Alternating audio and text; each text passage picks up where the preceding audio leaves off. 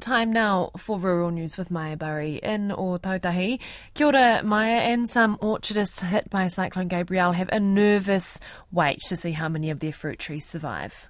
Kia ora, Mani. Over 2 weeks on from the cyclone, industry group Summerfruit New Zealand says it is unclear how many damaged fruit trees will survive through to next season, but they think losses could be around 10%.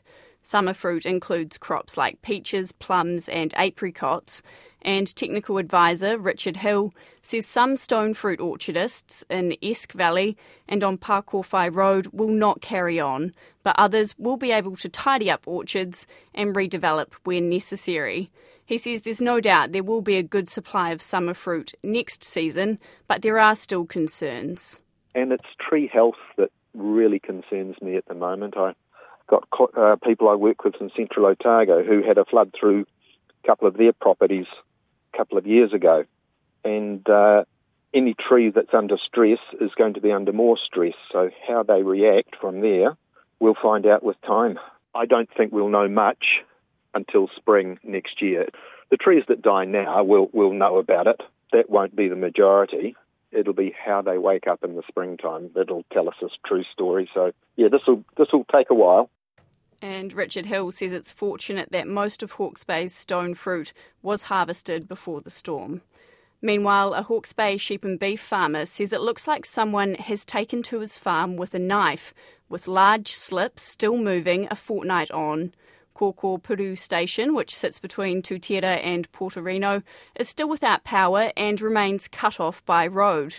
Farmer Max Tweedy says they've lost fences, tracks and culverts, and sinkholes have appeared on the farm as there's still water trying to escape somewhere. It's become pretty clear that we've lost almost all of our dams as well, so they either silted up completely or the dam walls broke, and that gave sort of more deluge later, further down in those gullies, and lost more culverts as a result. But we're probably looking, 30+% of our steep country has slipped. But with the tails of those slips, we're not quite sure what the true fallout is yet. Max Tweedy says they're adjusting to the new normal of dealing with damage and navigating stock through country that looks completely different than before.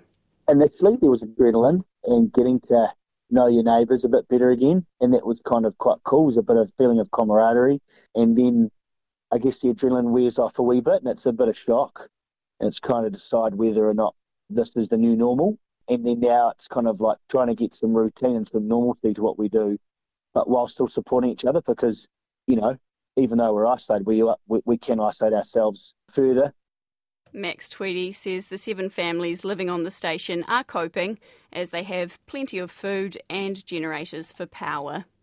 To some other news, and 2 more sheep and beef farms have been given the green light to be sold to overseas investors who plan to plant them in pine trees for production forestry.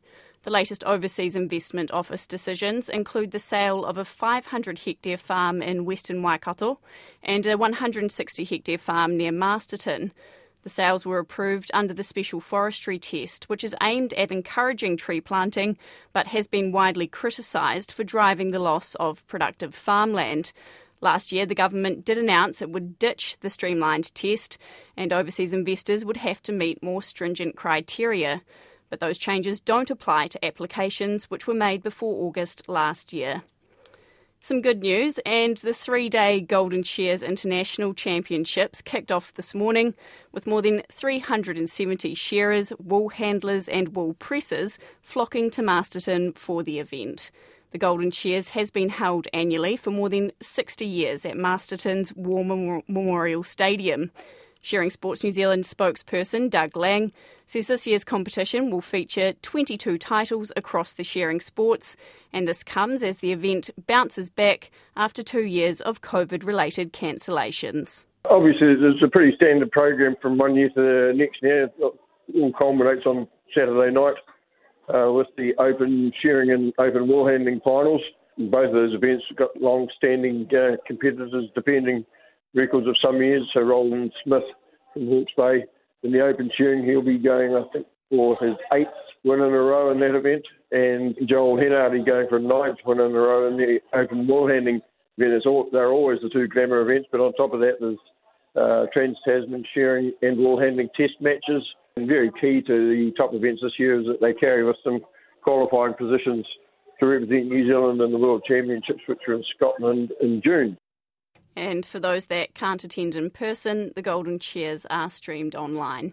And just lastly, the Northland Field Days also got underway today and is providing farmers a chance to come together after what's been a challenging start to the year. Cyclone Gabrielle cut power to thousands of farms in the region, as well as damaging roads and crops. Because of the disruption, some dairy farmers had to stop milking their cows months earlier than planned. Dargaville farmer and Northland Field Days president John Phillips says there's over 300 exhibitors and hopefully there'll be thousands of people through the gates. He says they need a strong crowd to help bounce back from the cost of COVID cancellations. It's been pretty tough on the field days, actually, 2 years with no income. Yeah, so we've got to have a good one, this one. Do you think it's going to be a good opportunity for people to catch up after what's been a pretty terrible start to the year? Oh, I think so. With COVID and the storms that we've had, it's knocked quite a few people around.